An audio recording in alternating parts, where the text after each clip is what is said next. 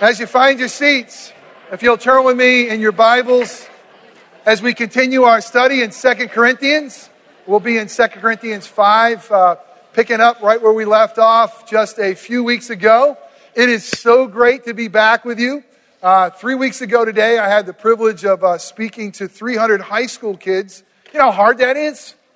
My goodness, you guys are easy peasy compared to them, but it was great. I love that privilege of being at a conference with them as our Central Florida Presbytery kids up at Lookout Mountain College. Last week preached in a barn, and so it was not a working barn, so the odor wasn't too bad, but hopefully the aroma of Christ is there. But it's always great to be home. So Orangewood, it's a blessed place to come back to, and I heard such great things about David Outing. He's pretty good, isn't he? Not bad. He's pretty good. He is. Let's say Yahoo. And our boy Johnny Boy Montgomery, I was getting some little quotes from him and some of the things he said, which is awesome. Most of them. Love John. Very, very grateful for him. So let me pray as we begin together. Let's join our hearts in prayer. Father, it's always good to be in your presence. What an amazing God you are. So majestic, so powerful, so loving, and so good. Father, we thank you that your Son has defeated death. He's laid death in the grave, and that means that now life reigns. Life in Christ Jesus. Life that Jesus says is abundant. So Holy Spirit, we ask that the life of Christ would come and fill this place with such power of your presence that none of us would be able to leave here the same. That there might be some here today for the very first time that you give them the eyes to see who Jesus really is and what he's really done for them. And that life can reign in them today. But for each one of us, Father, may we leave here more like our Savior, your Son, Jesus. Would you speak through a broken sinner? Father, would you come and bring glory to your name? We're going to talk about such important things. The gospel, life, the new life in Christ. Come and be teacher. Oh, how I desperately need you as my Savior. So come, we pray in Christ's powerful name so that we can listen. Come and listen to you. In Christ's name we pray. Amen. All right, this Friday, what happens this Friday? Big day. Come on, you know what's happening, right? It's the start of the 30th Olympiad, otherwise known as London 2012. Y'all ready? This is not a great response, I'm telling you. What are you looking forward to seeing? I mean, you got to have your favorites. Some of you, maybe you're excited to see the basketball team or volleyball. For some of you, maybe it's the diving. Can you believe those people that jump off that thing and do all those? They're crazy, I'm telling you. And how many of you watch just to see if they mess up? Now, come on, I know. Quit it. All right, it's probably some of y'all. Maybe some of you like synchronized swimming, badminton. There's a lot of different stuff for all of y'all. But how about watching Michael Phelps again? Is that guy going to be able to do what he did in the last Olympics? It's pretty amazing. Well, it's here. Enjoy it. And all the hype. There's one commercial that has been airing that really has kind of been wrestling with me, resonating with me. As a matter of fact, as I prepared for this sermon, this commercial really kind of took shape. And you're going to see it in just a moment. It's only 30 seconds. It's by our friends from AT&T. And it kind of talks about how someone gets to the Olympics. I want you to see it in the context of this. Is how does someone get to heaven? I mean, how does someone get right with God? And how does someone, the word I'm going to use is reconciled to God. You know, we're sinners. We've been separated from God. He's holy and perfect. We're not. We know that, right? And so God is provided. But how do we get there? How do we get right with God? How do we get in heaven? And this will answer, not this commercial. God's word will really answer it today. So just take a minute and look at this little clip. Luck doesn't get you to the Olympic Games. wish your way onto the podium. You can't buy it or hope for it. It's not enough to dream about it. Luck didn't get me to London. I swam here.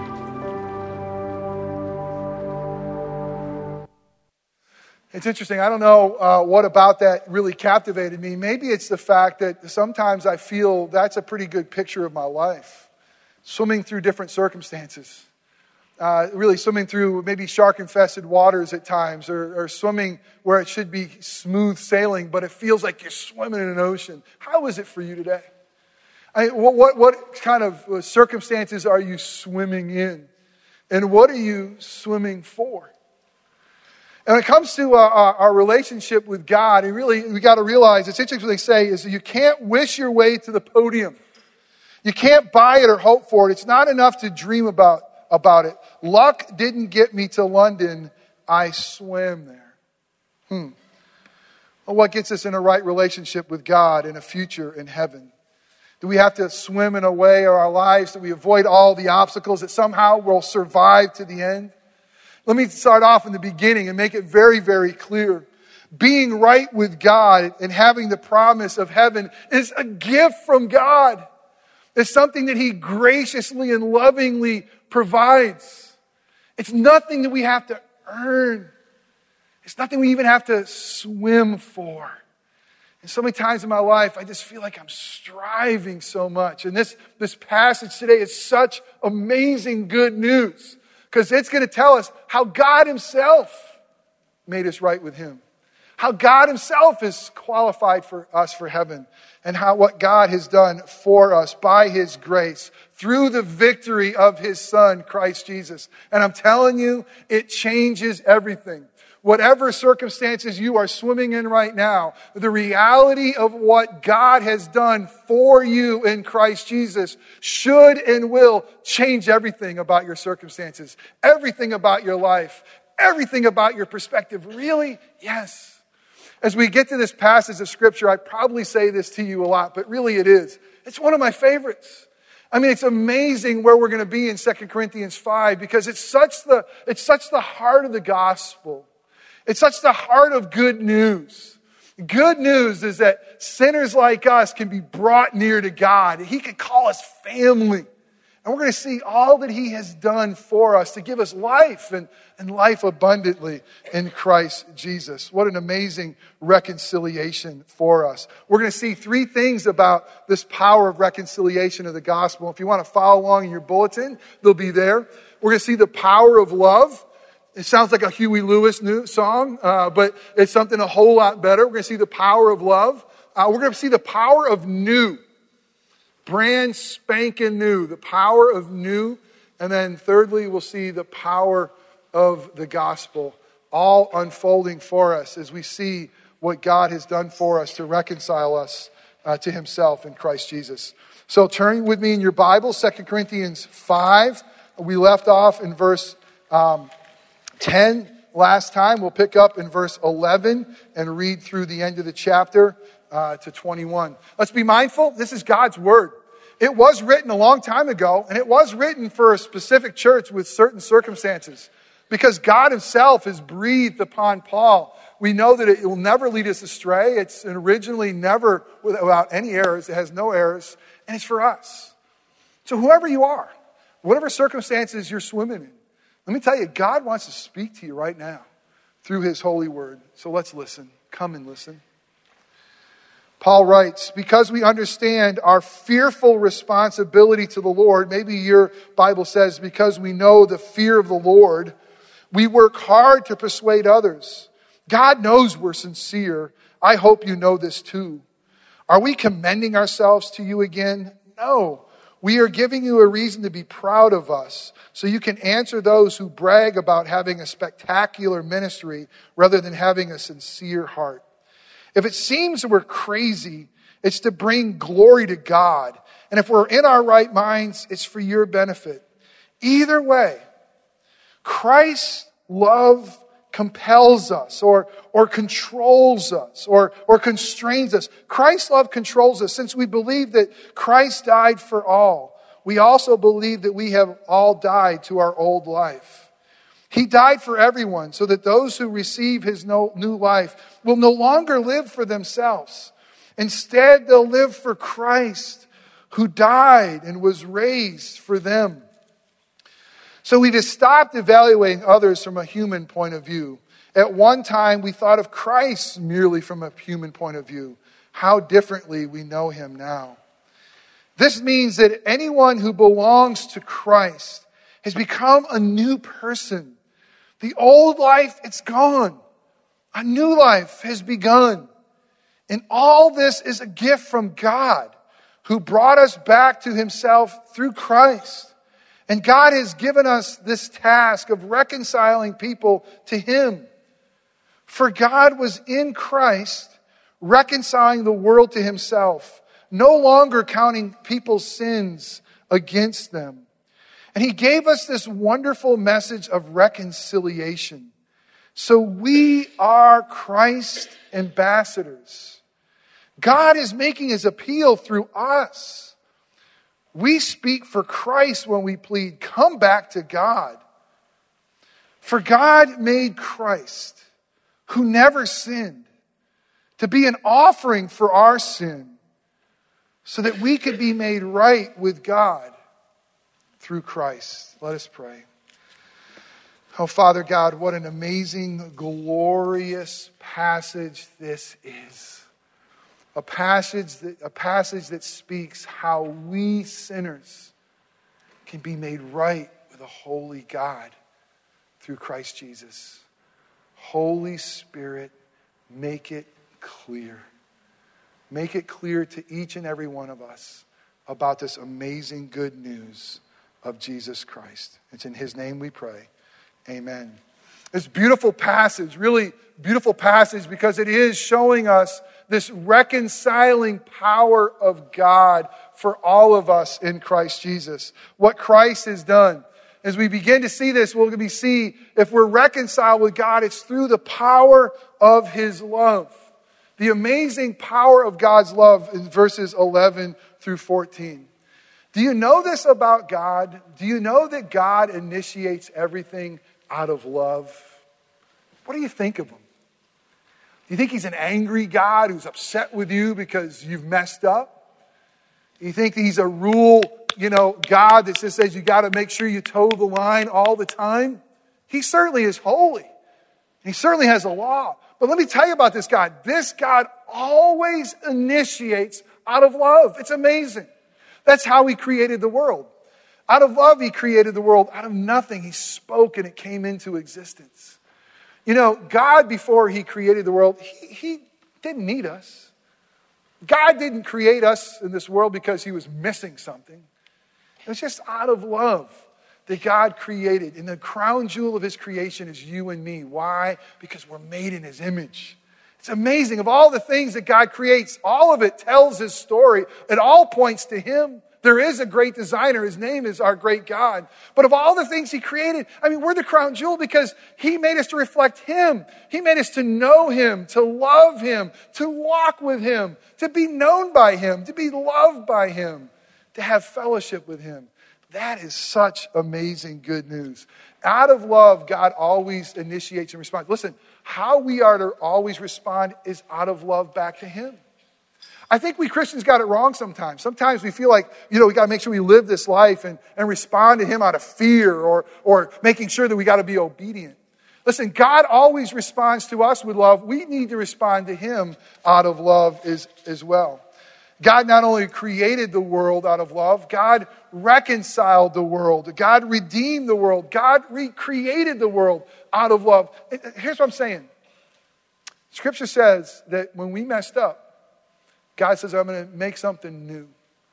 And I'm going to do it out of love. I know you've probably heard of John 3:16. For God so what the world? So God so loved the world.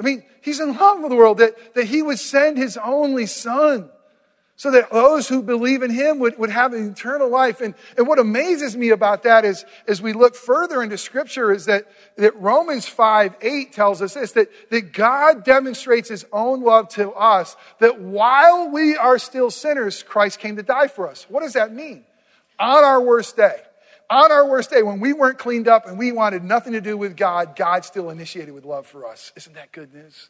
And he demonstrates his love in the most powerful way God can demonstrate love, by sending his son to come and die for us.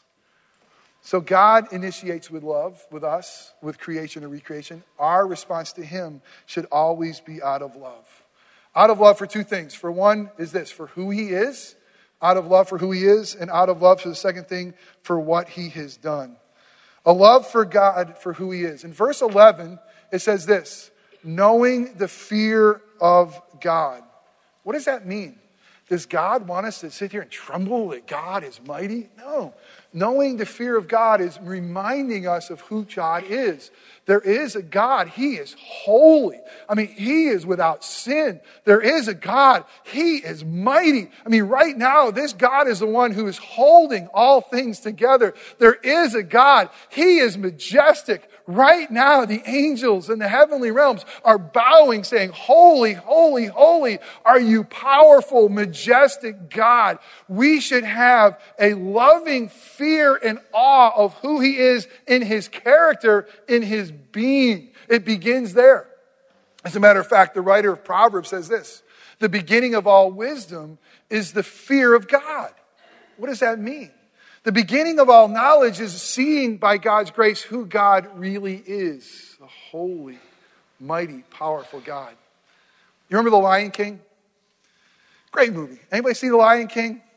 All right, Lion King, a great story, Disney, bad theology, but certainly entertaining. But basically there was a king, a lion king called Mufasa, who was reigning. And the hyenas were trying to get his power, usurp his power, kill his son. Man, does that sound familiar? And anyway, they talked about the king. The hyenas would get together and they talk about the king. And the king's name was Mufasa. And they would say, Mufasa, whoa. They would kind of shiver, say it again. Mufasa, whoa. And kind of shiver at the name Mufasa. Is that what God wants us to do? No. But he wants us to have a holy awe of his name and of his character and of who he is. Be compelled by love. Love of the awe of who God is. But listen, secondly, a love for what God has done in Christ Jesus. We should respond to him just because of his being. But there's such good news. We get to respond to him because of his love, because of his character, what he's done for us in Christ Jesus. Paul writes to the church of Galatia, in Galatia 2:20, these words. I myself no longer live, Paul writes, but Christ lives in me. So I live my life in this earthly body by trusting in the Son of God who loved me and gave himself up for me. This is what Paul is saying. This is someone who one time in his life hated Christ's followers. He persecuted people like us. But when he got in contact with Jesus, in a face-to-face contact on the road to Damascus, everything changed. And he realized that Christ had died for him. He realized that Christ had become his sin. He said, man, that love of Christ now compels me. The love of God that gave his life for me, now I'm going to give my life back to him. I'm compelled by the love of Christ. Listen, do you know that God cares as much about your motivation for doing things as he does about what you do? Did you hear that? That's kind of important. God cares about as much your motivation for doing things as he does what you do. And you want to stop and say, no, that can't be right.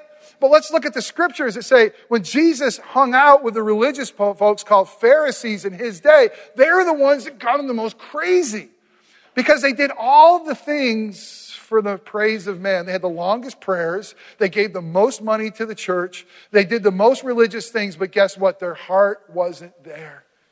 They just worshiped God with lips and not with their heart.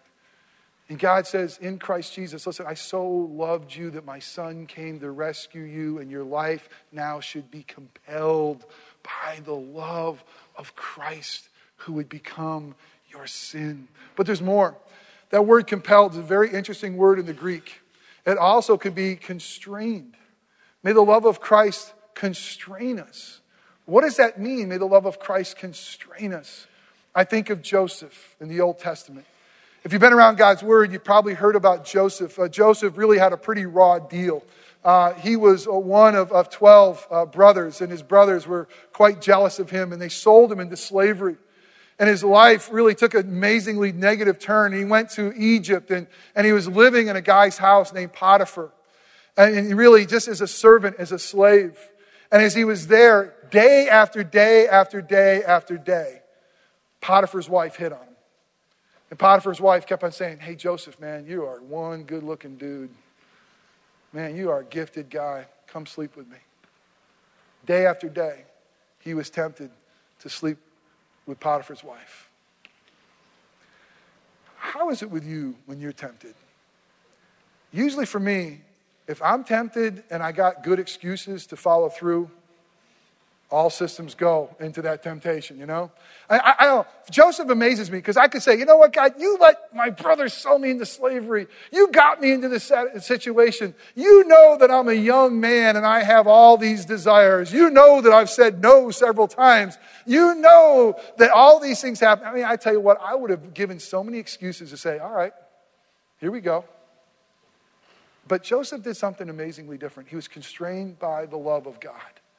Because he said this to her, how could I do this and sin against God? Amazing to me. Amazing to me that he could have such a depth of love for God, that he could say the love of God, the love of Christ here constrains him. There's a third thing about the love of Christ that's in this Greek word that's very interesting. Not only should the love of Christ compel us, we see the sacrifice, we say, man, did God love us? I'm compelled to love him. We see the fact that we're constrained, but we're held together.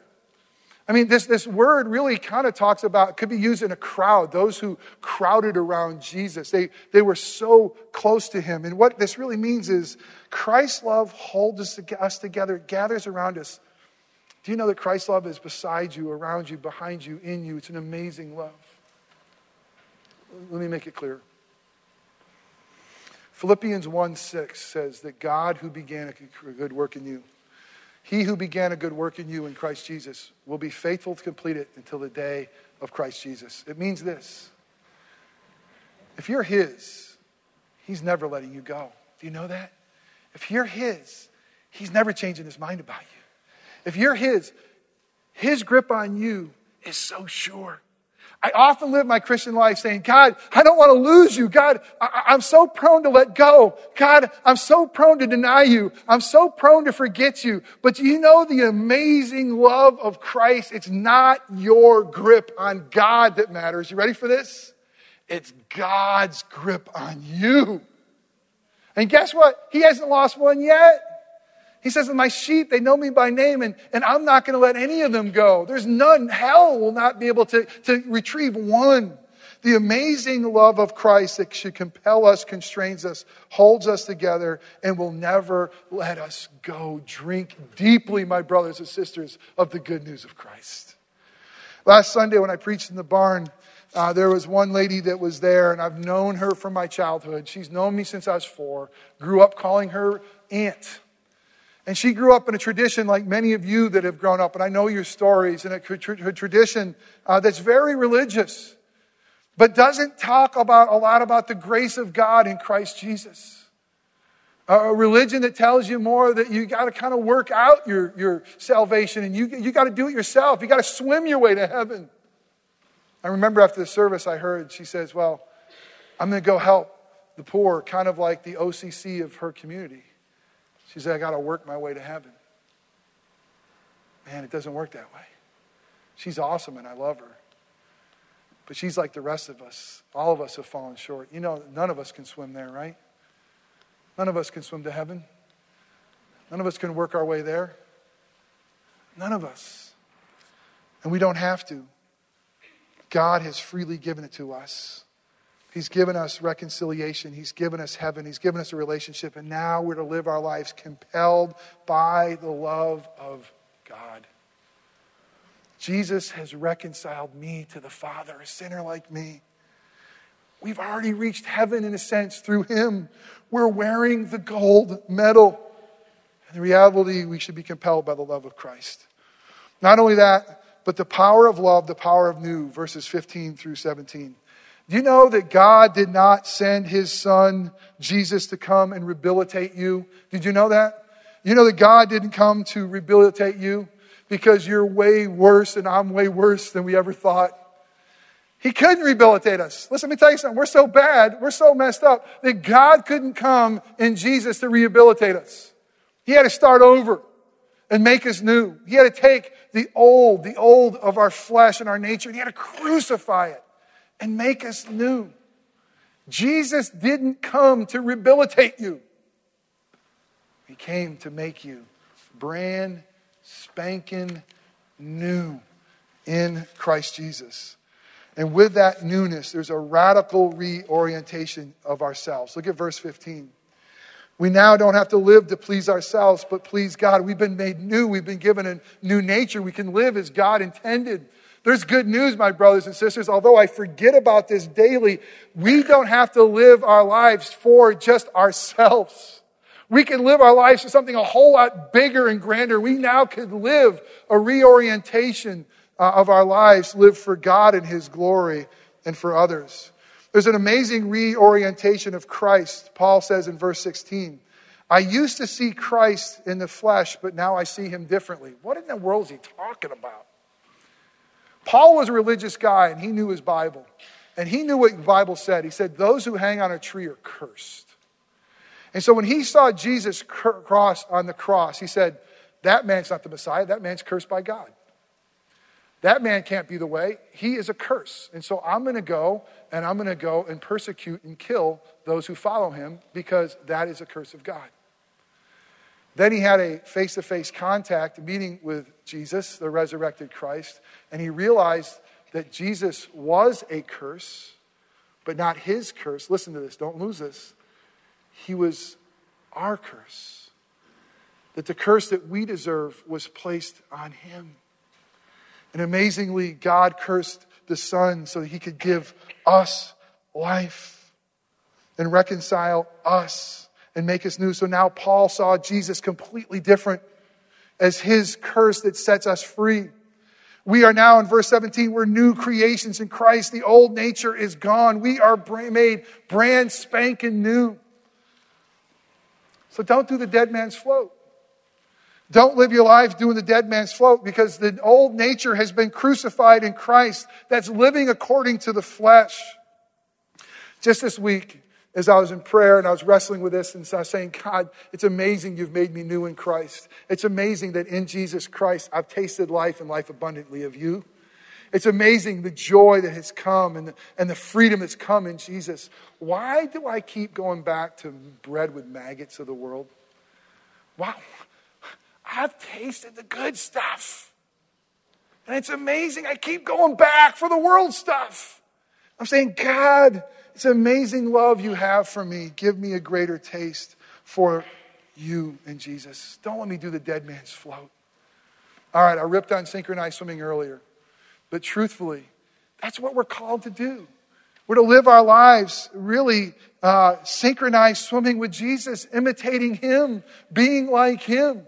And by the way, is there a dumber sport than synchronized swimming? But have you ever tried treading water? That's pretty hard. I think for 3 minutes I'd be like, oh, I couldn't do it. Christian, our lives in Christ Jesus, not a dead man's float, living according to the old nature, been made new. Synchronized swimming with Jesus. Here's what this means. Live in Christ instead of your circumstances. Live in Christ instead of your circumstances. What are you swimming in right now? God loves us. He says all the things he brought into our lives are by design and for our good and his glory. Are you swimming in the midst of your circumstances? Are you letting your circumstances define your God? Or are you letting your God in Christ Jesus and his victory define your circumstances? You will never swim alone. Swim your life, live your life in Christ Jesus, not in the midst of your circumstances. Secondly, are you living your life from victory or or towards victory. What I mean by that is this. I forget that what Christ has done for me. I forget that it's already been secure and done. And I live my life saying, I'm trying to please God. I'm trying to swim my way to London. And I got to realize, no, it's all been done in Christ Jesus. Everything that he requires, he's met in Christ Jesus. We right now have victory. We have been forgiven. We are loved. Live your life from victory, not to victory. Amen? There's freedom. There's amazing freedom in this. Do you know that if you false start in the Olympics, you're disqualified? At least in swimming. At least in the high school, you get a second try. I swam in one swim meet as a young kid. They put me in the breaststroke. I was the worst kid. And when I got to the end of the lane, I touched the end with one hand instead of what you're supposed to do with two. And I was disqualified. Didn't even matter. Didn't count. I did it wrong. Do you know that in Christ Jesus, we will never be disqualified? Do you know that all of the requirements have been fulfilled? Listen, you know how many times you've messed up? How many false starts have you had? How many times have you broken the rules? How many mess ups have you had? Do you want to know what it means to be in Christ Jesus? You want to know about this victory? You ready for this? You will never be disqualified, ever, in Christ Jesus. He's never going to say, enough. I've seen enough. You've messed up one too many times out of my presence, because Christ truly has fulfilled it. You know how much power there is in this? Listen, we can live our lives in Christ Jesus where the reality is we've already won. We already have the medal. It's already been done. I mean, God's not up there thinking, well, let's see if it's going to work this time. Let's see if they're going to make it. No, he said Jesus has perfected it. And he's put a good sacrifice for you that was sufficient. Now you have the power to live your life in victory. Listen, don't try to rehabilitate your old self. Your pastor just said, don't try to rehabilitate your old self. Don't do it. Don't try to have your flesh get better. Don't do it. He's been crucified in Christ Jesus. Live out of your new self. Live out of the Holy Spirit. Live out of the victory that Christ has given you. There's where we are to live, with our new nature in Christ Jesus. Put to death the old nature. Lastly, the power of the gospel in verses 18 through 21. A couple things we got to say about this. It's so important. First of all, it says this in verse 18. All of this is a gift from God. Reconciliation with God is a gift. We don't swim there. And it's amazing. The one we've offended with our sin is the one who initiates our reconciliation, the offending party. And God says to us in this passage that God is not going to count our sins against us. Let me tell you something. A holy God can't be a holy God and just wink at sin. He can't accept us and still be holy unless there's a holy sacrifice, a substitute for us. Verse 21. God the Father took him, God the Son, who knew no sin. Listen, to become your sin. So that in him you would become the righteousness of God in Christ. Jesus is the only way. Jesus is the only truth. Jesus is the only life. The only way to be reconciled with God is in him. I love what Spurgeon says about this. I mean, Spurgeon in his morning and evening, it's April 4th. It's my favorite. You know that you're loving some devotional when you can tell you that April 4th is my favorite because it's this passage. And I could pretty much quote it for you. And he says, listen, if you're here and you're frustrated about your sin, he says, I got good news for you because in Christ Jesus, you are forgiven. But he says something that just amazes me. He says that we now, through this transaction, have the righteousness of God in Christ. If you lived a perfect life, if you never sinned, you're standing right now before God would have the righteousness of man. But the gospel of Jesus Christ is even better. Because you have something better, Christian, than a person who couldn't anyway, but who lived a perfect life. We have the righteousness of God in Christ Jesus. That's the way he sees us. That's the power of reconciliation. That God right now, the holy God of the universe, sees a sinner like me who continues to eat the bread of the life as robed in Christ's righteousness. Is that not good news? He says the reality is now you are my storytellers. Now you are my ambassadors. Just be you. I know you're broken. I came to save you. I know you're weak. I know you're going to stumble and fall. But live your life compelled by love. Let your love of Christ constrain you and hold you together. Be you in love with Jesus and let the whole world see that I love to reconcile sinners through your life. What an amazing story. How is it with you? I was going to show the video to kind of go back to and just picture our lives swimming through the circumstances of life. I have 3 questions as we close in your bulletin. Are you living in your circumstances or are you living in Christ? In Christ Jesus, who's given you victory. Second one, are you living to gain victory or from victory? And thirdly, are you living from your crucified nature or from your new nature in Christ?